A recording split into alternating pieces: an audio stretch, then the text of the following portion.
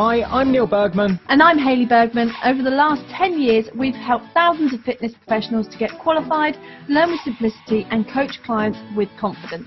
We're the first to say that learning and being a Fit Pro doesn't have to be hard work, and that with the right structure, support and resources, you can become a confident and knowledgeable fitness professional that is dedicated to more. So how do you learn, qualify and kickstart as a Fit Pro? This is the Fit Pro Sessions podcast with Parallel Coaching. Day 20, and today's revision by Hayley is all about the nervous system. Absolutely, and we're diving into the central nervous system, peripheral nervous system, understanding how this impacts you as a Fit Pro. Completely. And it's one of those topics which I think is kind of daunting for certainly at level 2, because you know, you get into the industry or you get into fitness or you sign up to your course and you've had your own experience of fitness, and all of a sudden you open up this massive manual or log on to your clunky online learning with another provider, and it's like, why do I need to know the nervous system? Like, at what point will I ever use this? Will I ever use this? And it's one of those topics that I think a lot of people bang their head against the brick wall with. One reason why I think people find it really tricky is because it's so inside us. Like when you look at an image of a nerve, we're talking about something that, if you take, tiny. Like in a minute, we're going to talk about the axon, for example, as part of the nerve. Now that's, the thickness of that is 4 times smaller than a human hair. Oh, wow. Do you know what I mean? Like, a little bit of general knowledge there. That will not come up in your exam. No. But inside your level 2 exam, level 3, okay, there's 8 modules. And one of those modules is the nervous system. So if we take the general rule or thumb around the number of exam questions across all training providers and awarding bodies, it's roughly 40 to 50 questions. Yeah. Okay, for your anatomy exam.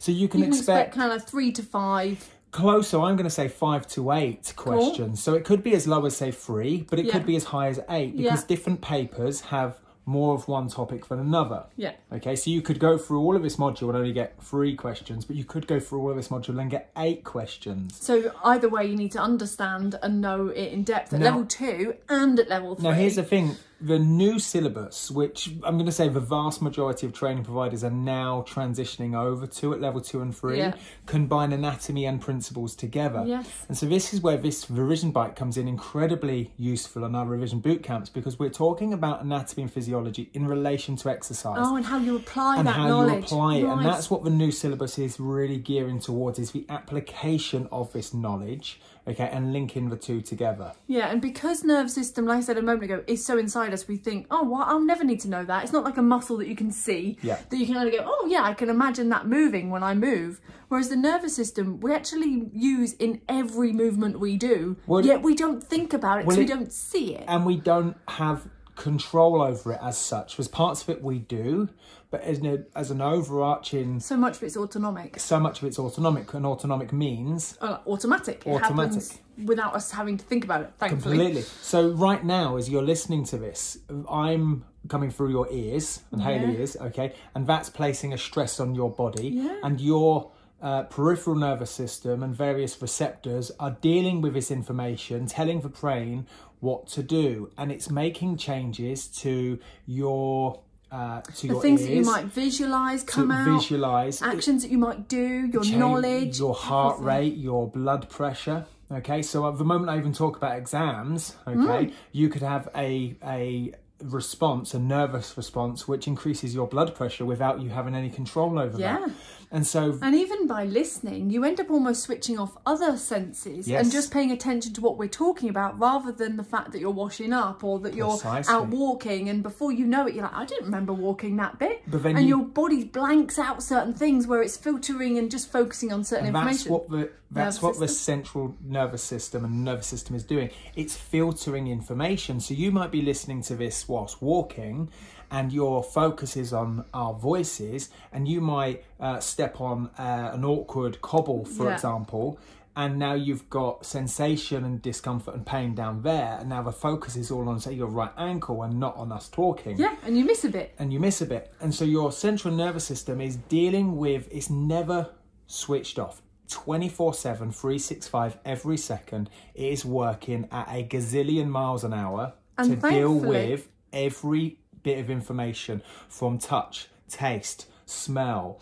sight. Working our organs. Working our organs. And making sure digestion happens, how we respond to the environment around us.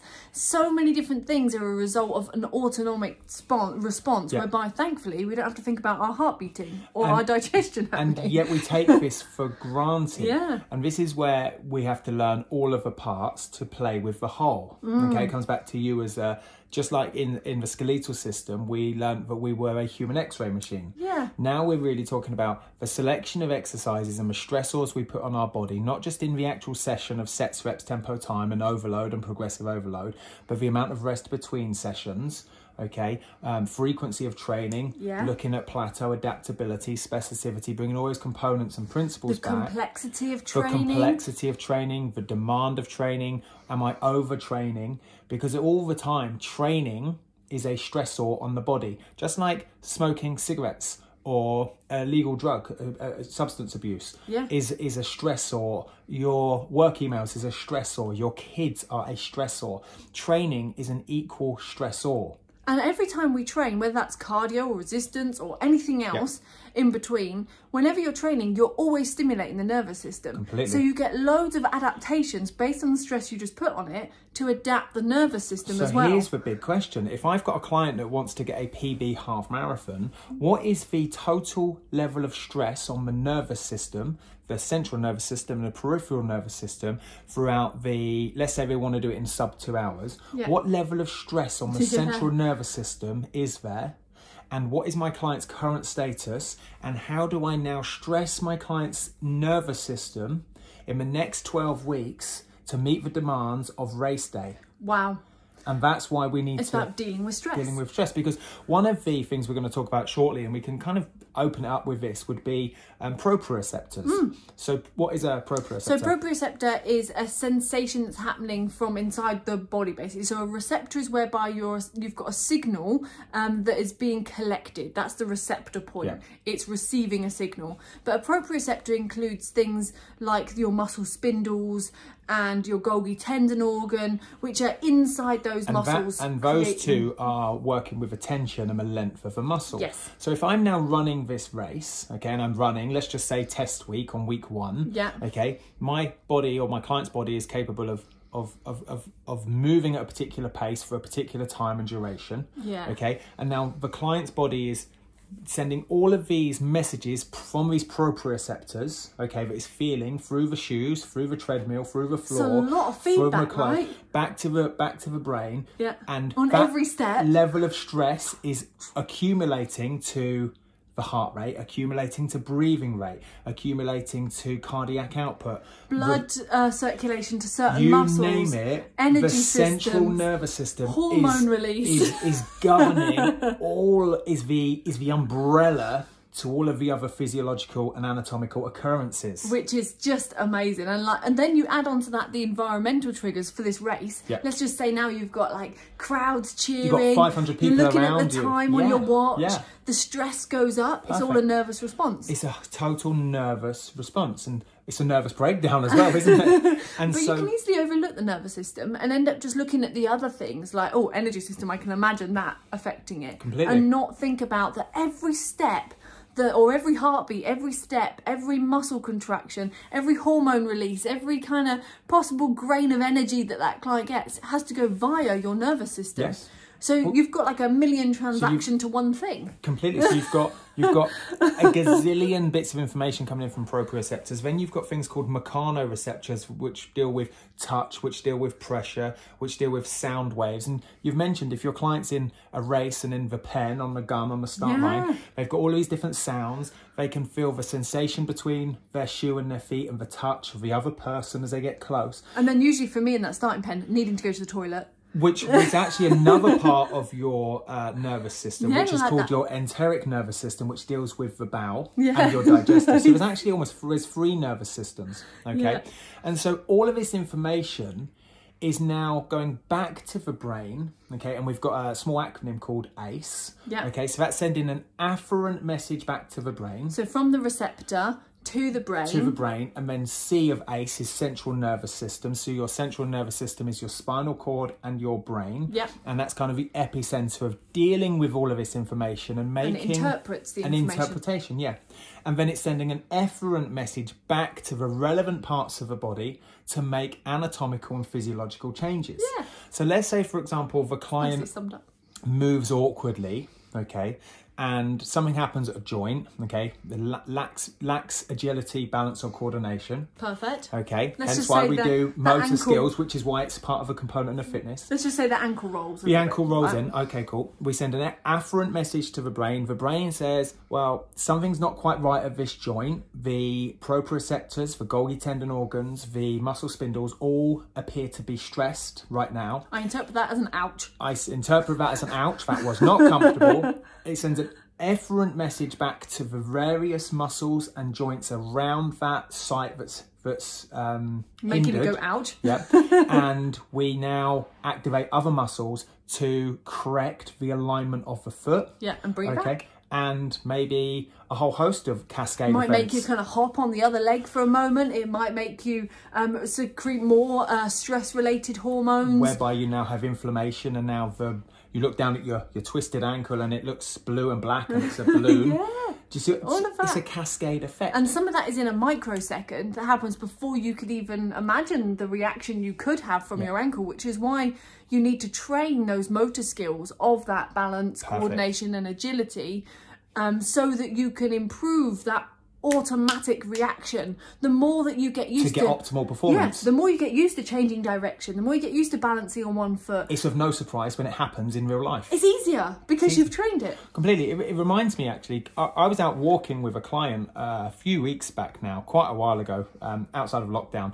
And anyway, it was quite uneven ground and I went up a step and I tripped over. And I caught myself almost mid-air. Wow. And my client said to me, he goes, bloody hell, no, like that was impressive. Okay. And it was I was like, how on earth did I not fall over? Yeah. Okay.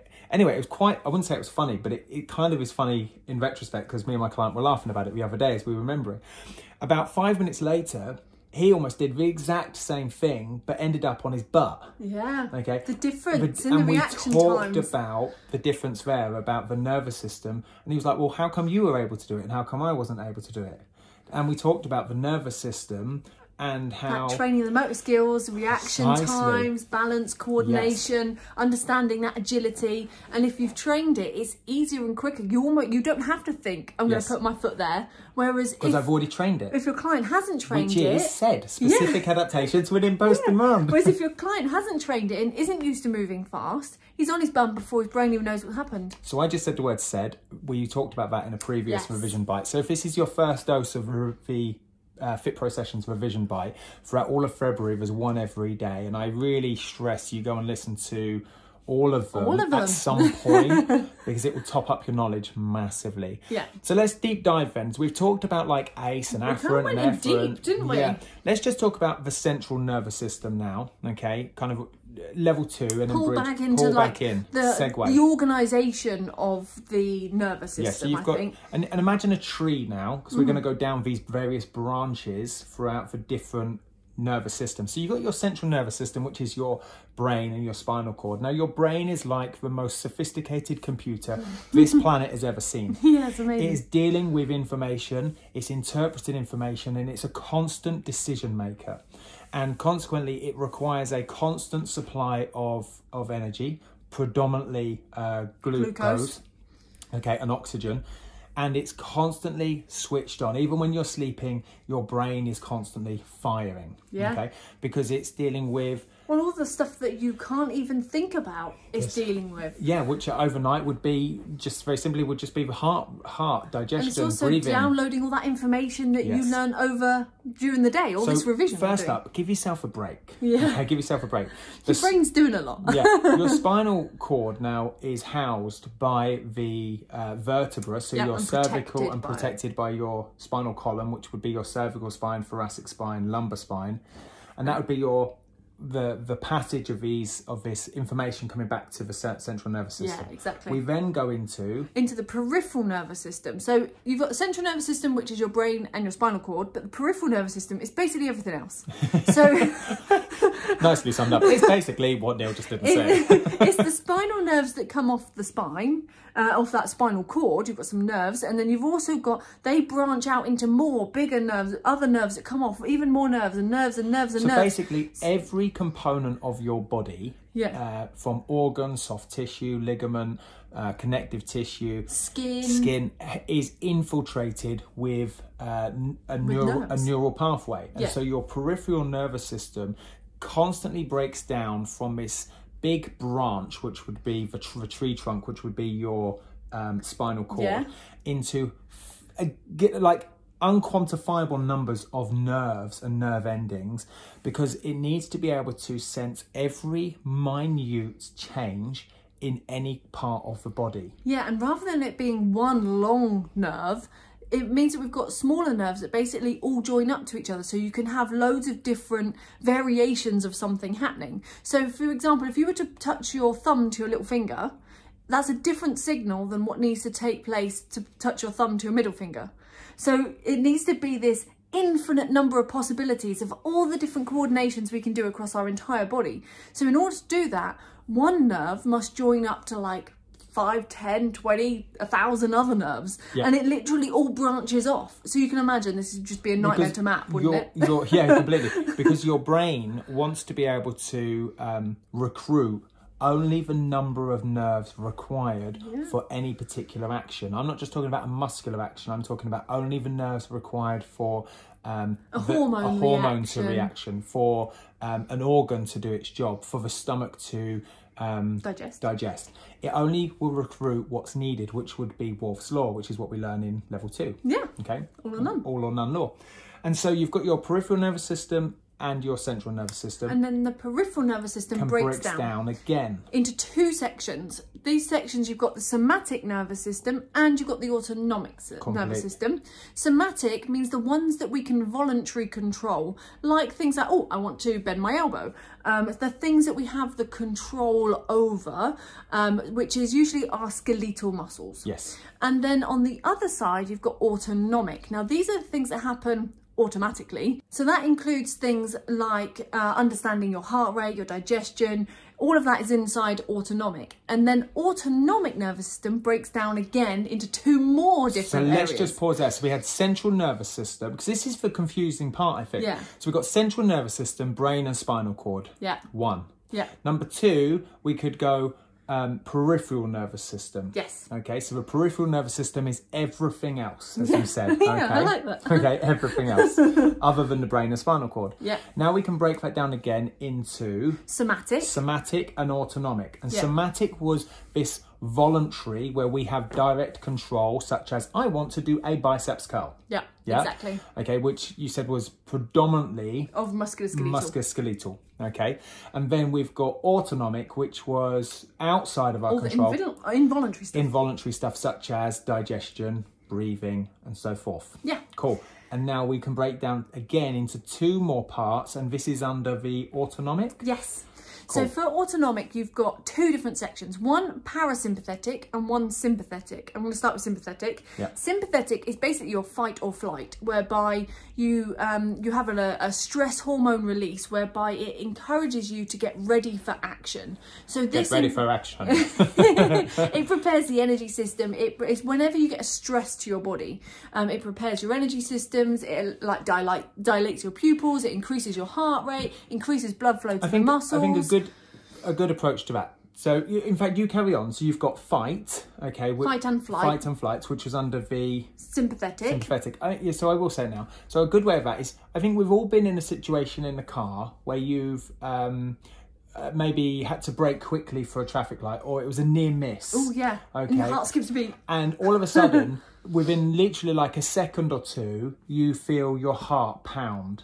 Okay, and you feel really alert, and your eyes dilate, and you're like, suddenly there's like sensory overload. Yeah. Suddenly you're able to like zone out from the radio, and you'll be able to hear everything around you, and you're ready for action. Yes. Okay. Or perhaps that's all automatically happens via the sympathetic nervous system. Completely. Yeah. It's got you ready for action. Yeah. Okay. And then the other side of it is parasympathetic. And I like to remember this as like a parachute brings you down to earth. It's about resting and digesting, basically. So it prepares you to recover. Yeah. So you've got the sympathetic, which gets you all riled up. And then you've got your parasympathetic, which brings you back down and recovers and allows that replenishment so you can go again. Which would be a principle of training, which we had shreds, which was about recovery, which was sleep, hormones, rest, eat, drink, and sleep. Did we say stress? And sleep. Sleep. Okay, we had our shreds acronym earlier on in one of the revision bites. Yeah. And so that's what the parasympathetic is all about, isn't it? It's about actually finding space for recovery and allowing our entire nervous system to actually not switch off. You're never going to switch off, but to actually find some space and replenish. Yeah, I like the phrase of this: rest and digest. Rest and digest. It's quite nice. Otherwise, you get neural overload, and you start to short circuit. Okay, it's like gets to a point on your laptop where you've got so many tabs open. It just freezes. Freeze you out. Now, if you've got too many things, that's what stress is in life. If you've got too many things open, too many tabs open on your day, you start to lose it, don't you? Yeah, exactly. and you start to freeze. But it shows about modern day stress. It's the sympathetic that's building up over time. We just keep building it up. Which is the equivalent of opening a new tab without closing the last one. Whereas like a prehistoric stress would be, right, I'm going to run away from the saber-toothed tiger. I'm going to hide in the cave. Oh, look, he's gone now. I can go back out. Then you rest and digest and that whole stress is gone. So that you're ready to go and do that again. But we haven't evolved in. We've not rested. We've not evolved since the saber-toothed tiger days, from our nervous system perspective. So we're still a cyborg, in the grand scheme of things, walking around expecting a saber-toothed tiger. Excuse me, but the saber-toothed tiger is never going to show up. What does show up, or it never disappears. What does show up is the next Costa coffee, or the next training session, or the fact that the kids need to get somewhere quicker than you thought, or that your work has increased the deadline, or that your finances aren't where you thought. So we constantly open a gazillion tabs on our computer, and we're not closing them off, and that's what the difference between parasympathetic and sympathetic is. And that balance between the two, they're like antagonists, and we need them both. Yes, we've gone into a lot of detail, but I don't think we've jumped into the detail enough. So tomorrow's revision bite will build upon a nervous system where we break down the structure of a neuron, and we look at the axon, the dendrite, and the cell body and what they're responsible for, because we've talked about like proprioceptors, mechanoreceptors, afferent and efferent messages enough, but we haven't, in my opinion, answered in detail. So let's do the structure of a neuron on the next and what is the nervous system in more detail. So for now, jump into the inner circle. Let us know what your big takeaway has been. Let's use hashtag nervous system. Hashtag nervous system. Let us know what your big takeaway has been from today. I think it's been very much about the why we need to know it. It's added context, I suppose. Yeah, really good. And then join us tomorrow for day 21, where we jump back into the nervous system and more into the specifics. But until then, have a great day, and we'll see you later. Bye. Hi, I'm Neil Bergman. And I'm Hayley Bergman. Over the last 10 years, we've helped thousands of fitness professionals to get qualified, learn with simplicity, and coach clients with confidence. We're the first to say that learning and being a Fit Pro doesn't have to be hard work, and that with the right structure, support and resources, you can become a confident and knowledgeable fitness professional that is dedicated to more. So how do you learn, qualify and kickstart as a Fit Pro? This is the Fit Pro Sessions podcast with Parallel Coaching.